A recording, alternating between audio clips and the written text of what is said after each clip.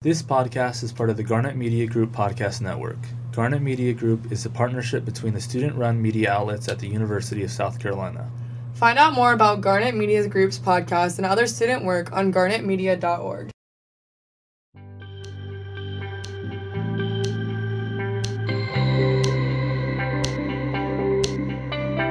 Hi, everybody. So I'm Mac, and this is Sip of Success. So Matt is out of town today.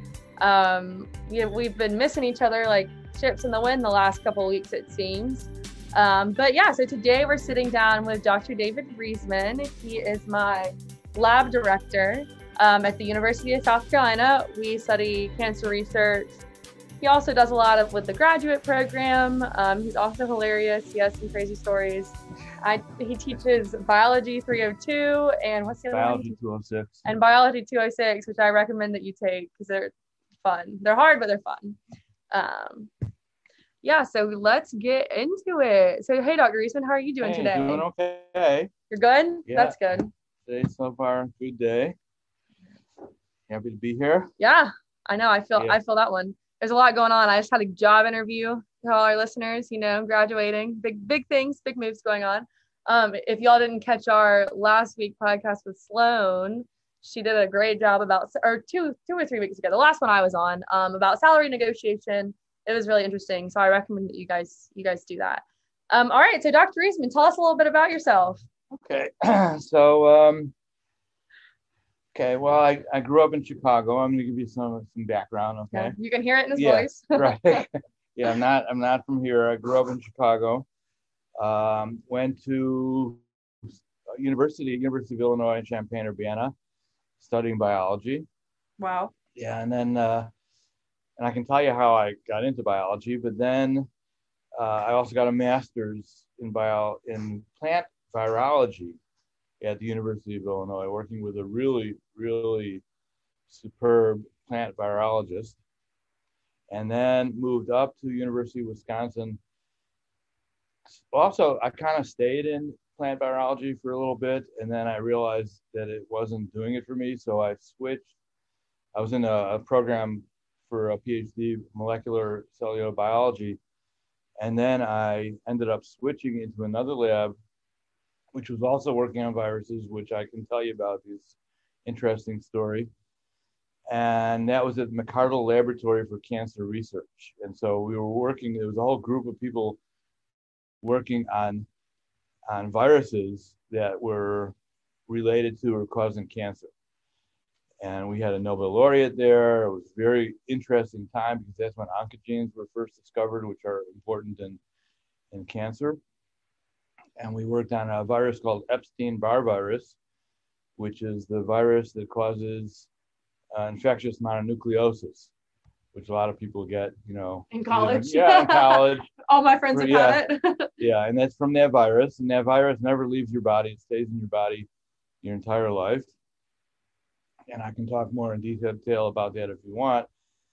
But then after finishing the PhD at the University of Wisconsin, and then so in our field, in order to go into academia at least, you need to do what's called a postdoctoral fellowship, where you do basically more training and research.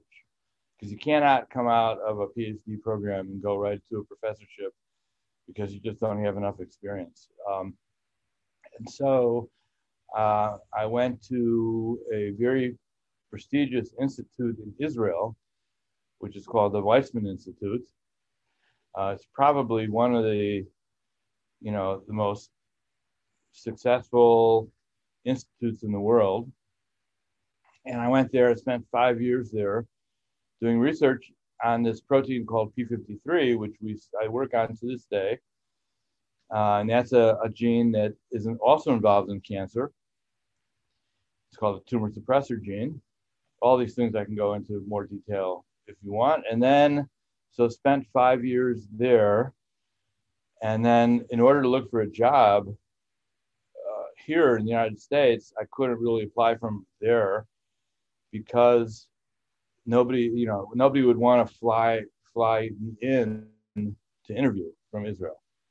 So I ended up doing another kind of a stint as a staff scientist at the University of Colorado at Boulder, which is also a phenomenal place. Also, when I was there, another person called Tom Cech got the Nobel Prize while I was there, and his office was actually right next to mine, so I got to know him. Best friends. And yeah, buddies. And he did something really interesting. I'll stop for a second and talk about that because it's something good for people to know about. So you get a Nobel Prize. It's the most prestigious award that any scientist can get, and you get that award when you make a discovery that basically changes the way we think about the field, the way we think about life, the way we think about biology. It changes the textbooks completely. And so he got this Nobel Prize for discovering RNA molecules that have enzymatic activity, which was a breakthrough. Anyhow, when he got his Nobel Prize, he was getting telegrams. Time people were sending telegrams, faxes, emails, letters, postcards from hundreds and hundreds of scientists and also Nobel laureates around the world. And what he did was he pinned them on the wall in the hallway, so everybody can come by and look at them. It became like a huge display of all these congratulatory messages from all kinds of people. Watson, Crick, who had discovered a double helix, and just so many amazing scientists. And so he tried to share it with everybody, and it was really, really good. Anyhow, from Colorado, that's where I applied for permanent positions. I sent out, I don't know, maybe 20 applications. And then I received interviews at 3, I believe, of those 20. It's very competitive. An interview at University of California, Riverside, interview at University of Minnesota, which we decided we didn't want to go because it's like half the year it's frozen solid. Good choice. And then here at the University of South Carolina. And when I interviewed here, I met all the people in the program, faculty. It was a very warm, inviting environment. People were really friendly. I felt really comfortable almost immediately, and actually ended up taking the job and moved here in 1991. So I've been here for 30 years. Wow, it's a long time. Yeah, and during that 30 years, I've been doing research on the P53 gene and tumor suppressor. And we've branched out into other things, like now we're working in leukemia, and Mac is involved in that project. Mm-hmm. Culture cells, grow things. Yes, pretty growing cool. cells. And I've been teaching a lot. I've taught courses in genetics. I've taught courses in cancer biology, molecular cell biology. And now I'm teaching a course, which is actually kind of interesting. It's a non-majors genetics course. It's 206. It's called Genetics in Society. So we try and bring in aspects of genetics that have societal implications, which many of them do. And there's 135 people in the class. It's not a biology majors course. It's actually filled with nursing majors. There's 135 nursing majors in the class. And so it's, I think it's a lot of fun. They learn a lot. Mm-hmm. And I also always have undergraduates. I've had graduate students in the lab doing research, and they've gone on to work at places like Johns Hopkins and St. Jude and NIH. I had one person who was Brazilian. She went back to Brazil and got a position there at a university. I had one person who was from Hungary, and she went back to Hungary and has a professorship there. And then I've had a bunch of master's students, and they're working at like Eli Lilly and just some really good places. And in fact, one of those graduate students has gotten involved in pharmaceuticals and all kinds of drug discovery. And he's actually giving a seminar in our department next week. Oh, I'll have to Yeah, come. That's pretty cool. yeah. It's Yeah. all done virtually, of course, now, but he doesn't have to leave wherever he is, Hmm. and he'll be giving our departmental seminar next week. I thought it would be good for everybody to see what he's been doing. Yeah, that's pretty Yeah, cool. yeah, All right. So Dr. Reisman, what do you do in lab? Tell us about your research. yeah. The research. So we're working on a gene called P53. Actually, we're not we're not working on a gene called P53. We're working on some other genes that are related to this P53 pathway. But let me tell you, we spent a lot of time working on P53, and in some sense we still are. So P53, I'll just say, is a very, very important protein gene that is required for cells to remain stable. The chromosomes and the genetics to remain stable. So if there's any kind of damage to the chromosome, like let's say from X-rays or UV light or chemicals that damage DNA, like smoking, for example, is really bad. So I hope people listening to your podcast don't smoke, or at least don't smoke a lot, because I'm telling you, it has some really nasty chemicals in there that damage DNA. 30% of all cancers are thought to be due to smoking. Wow, I didn't even know that. 90% of all lung cancers are thought to be due to smoking. So everybody stop hitting your jewel. Yeah. Cut it out. Well, that I don't know. Oh, I bet it's worse. Yeah, I don't know. Gosh, that's worse. So in response to any kind of severe damage to the chromosomes or DNA, this gene gets turned on, and it helps the cells correct that damage. Very important. It helps the cells correct damage, or if the damage is really too severe and it's very hard to repair, then what will happen is it will induce the cells to die. It'll kill the cells. That's called apoptosis, but it kills the cells. And that's a evolutionarily important mechanism, because it eliminates cells that have the potential to become cancerous. And you can lose cells and it won't make a difference. If you lose, a few liver cells, you're never going to know it. If you lose a few skin cells, you're not going to know it. In fact, when you get sunburned, that the peeling that comes is actually a P53 response. Yeah, so the sunlight damages the DNA, and then the P53 gets active and kills the cells, and that's where you get the peeling of the skin. It's actually protecting the skin from getting cancer. I had no idea. Yeah, that's interesting. I know I have colleagues who actually did those experiments. They used their own arms and burned That's funny. and sunburned their arms and checked the level of P53. You're on the job. Why are you sitting outside tanning? Oh, yeah, I'm doing it for my experiment. Right. That's pretty funny. Yeah. And so that's the importance of that protein. And so when you look at human cancer, about 70% of all human cancers have a defective P53. It's not functioning properly.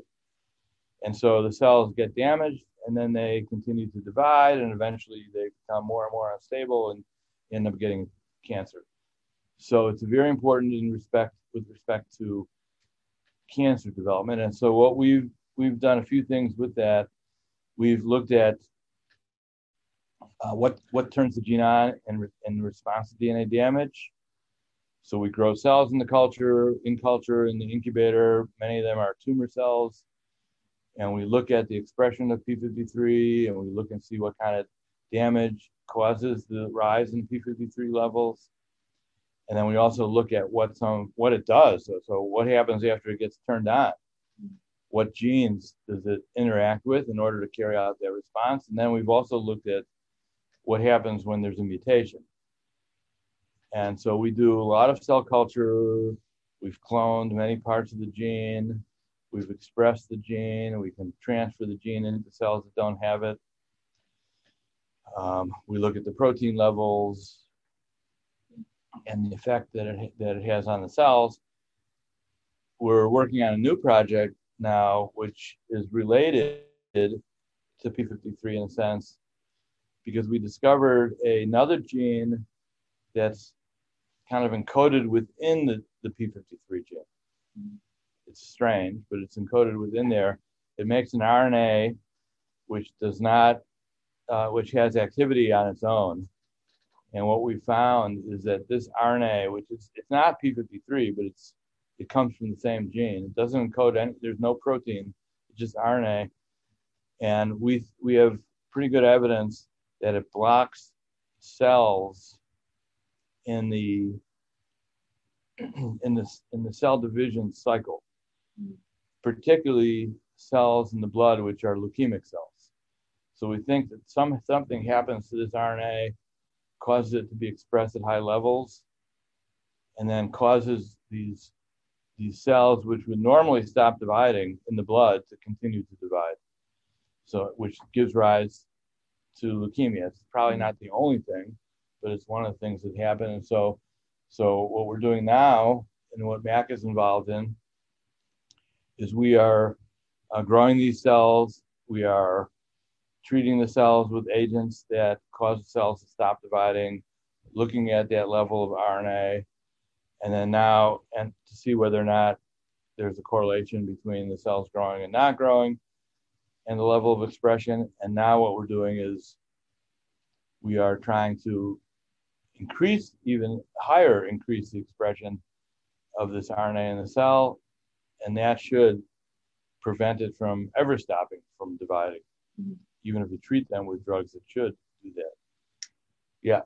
Pretty. So that's where we're at, and Cool. we have funding from that from the Children's Leukemia Research Association. They liked the project, and so they funded it.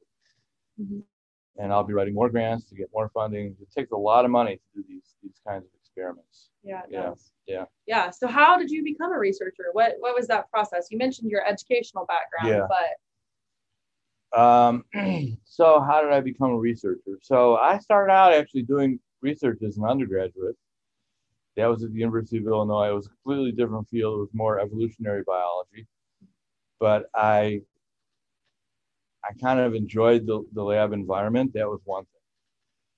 When I started out in college, I started out as a political science and anthropology major.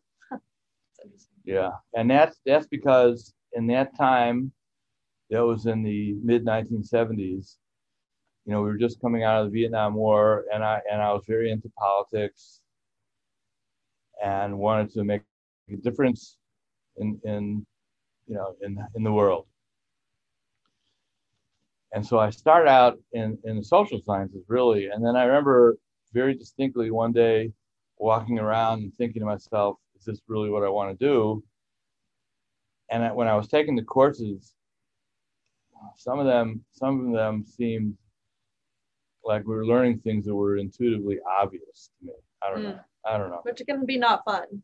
Yeah, I mean, I didn't see where I was going to go with it. And then I thought to myself, there's no way, like, let's say I wanted to go into history. I felt at that time that, well, I would never become a historian, but you can read history on your own. You can learn history. I spent a couple of years reading as many books as I could about the Civil War. So I became like, I learned about the Civil War reading history books. So I felt, well, you can do that kind of thing, but I doubt ever that I would pick up an organic chemistry book and learn that on my own. Absolutely not. Or genetics, or chemistry, or biology. So I thought, okay, why don't I go into that? So that's how I made the choice to go into biology. So I would start learning some sciences. And then I met the person who I did my master's with, who was Bob Goodman, a guy named Bob Goodman. He's now he was at Cornell for a while, and now he's at the he's at Rutgers University. And his thing, he was a plant pathologist looking at plant diseases, and very idealistic. And he thought, well, this is a very important field, plant pathology, because everybody needs food. And we need to figure out ways how to increase the food supply around the world. And so that's why he was doing that. And I thought to myself, that's actually a very important thing, and that has societal implications. So I want to go into research. in that field. And so that kind of got me into the field of research. I did my master's there, and then when I moved up to Wisconsin, so I already pretty much committed to doing research because I felt it could even people don't we do realize now with COVID and all that research can have very significant societal implications. We developed the vaccine in a year. And of course, in medicine, so we know that science can have really severe impacts on society in positive ways, also negative ways. And so I changed from plant pathology into virology, where we were studying a virus that caused cancer. So I felt, well, this could maybe somehow have some influence on treatment. And that's kind of what led me into research. I never really, growing up, I never imagined myself going into, to becoming a professor. I was the first one in my family to go to college, and it was a very uneducated family in a sense. And it wasn't until I got to the university at Illinois that I realized, wow, there's people who have read books. I'm a little bit behind. There's people who've read books, people who know things. And so that's where I kind of changed my whole outlook and started just delving into reading and research and, all kinds of, courses that were really helped me a lot in my development. But the research, people who don't do research think that maybe it's kind of boring. And maybe there are some kinds of research that are boring. But for us, we do, it's not just doing research, it's actually a fun place to be. Yeah, it is. I'll agree with that. Yeah. I love being in lab. People think that it's dry, it's sterile, but it's anything but that. And it becomes like a little family almost, and a lot of communication, not only about science. And so it's actually it can be very, very enjoyable. And then you learn a lot as you go on, and also, you contribute to what we know about, let's say, P53. So I don't think we've made impact in the field. We've discovered some things that are important. We haven't cured cancer, but we have contributed a little bit to the puzzle. Not any one person will ever find a cure for cancer. In fact, I'm not sure there will ever be a all-out cure for cancer. Cancer is the evolution of the cells occurs, and they keep changing. So that's why people take chemotherapy, and then it comes back, because they evolve in the body to survive in the presence of those drugs. So some people feel that we'll never really come up with an all-out cure for cancer, although there are treatments that are really pretty good. And some cancers can be cured, but there's so many different kinds of cancers. A lot of people feel that the biggest improvement will come from cancer prevention. That is to change lifestyles so that you will avoid getting cancer. Diets, better diets, exercise, all the things that your parents and grandparents would say. You got to eat your vegetables. You got to have your important. Your fruit and all that, and all these things and to do things that reduce the risk.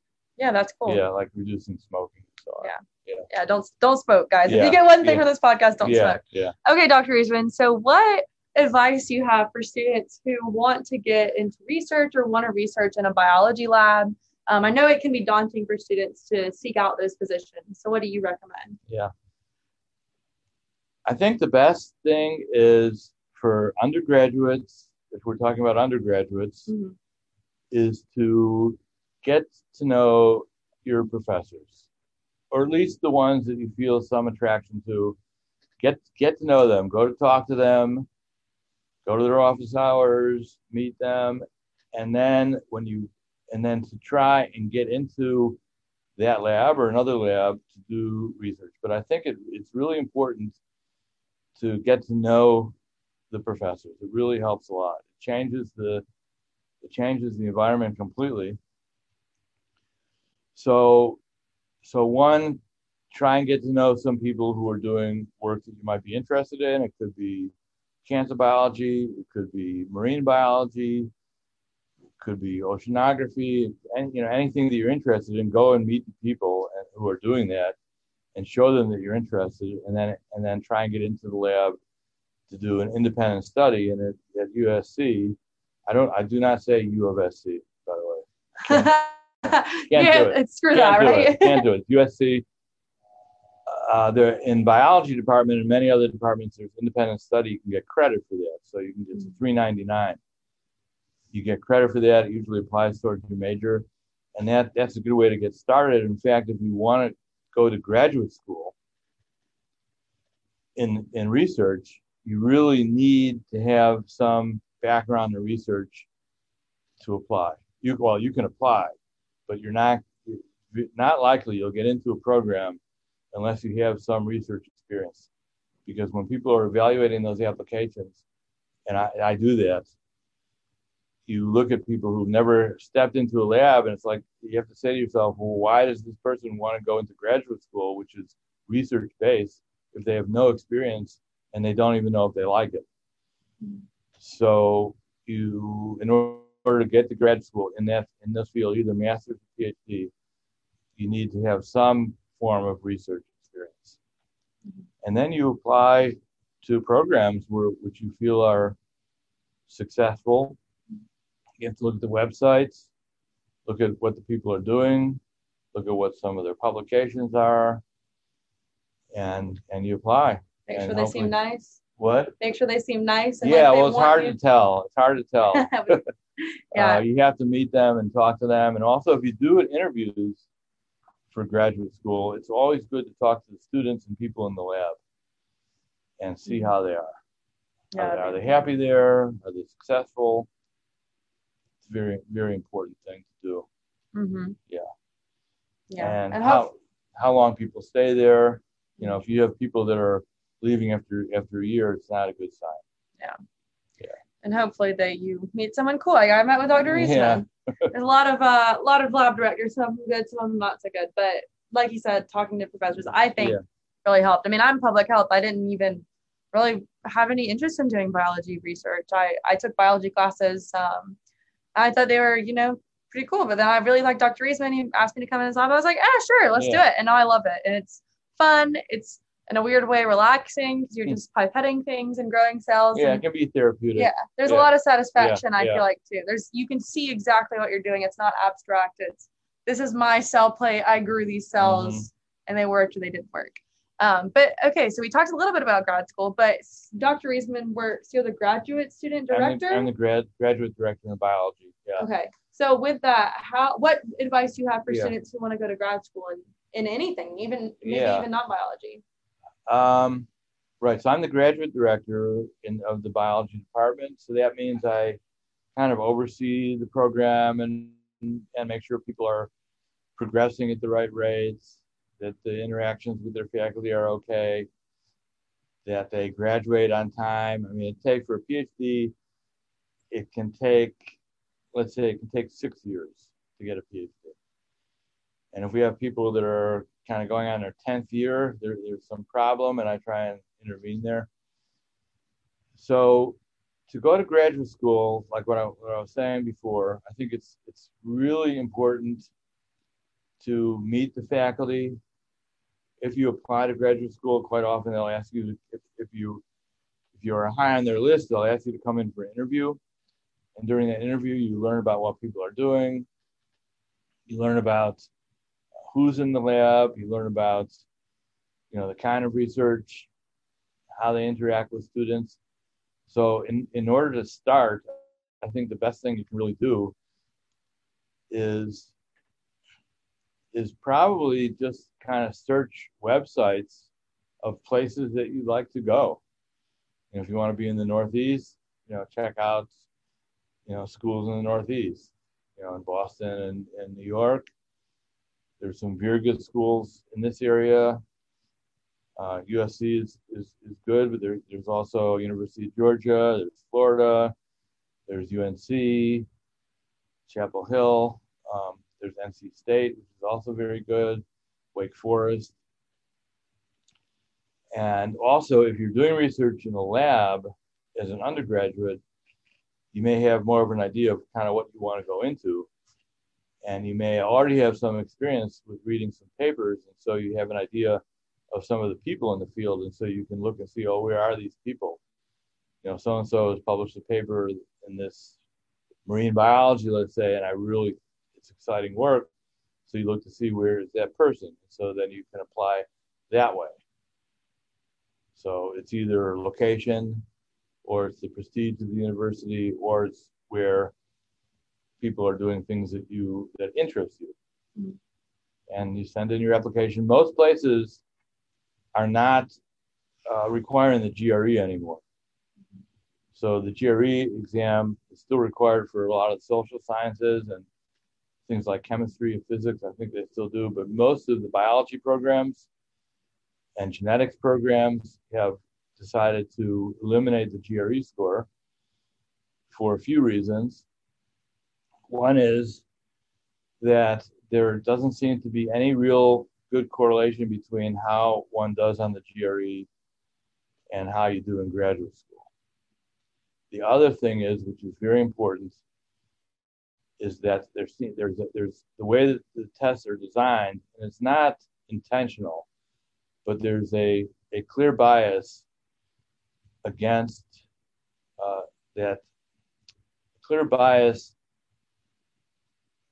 that damages the prospects for minorities and women.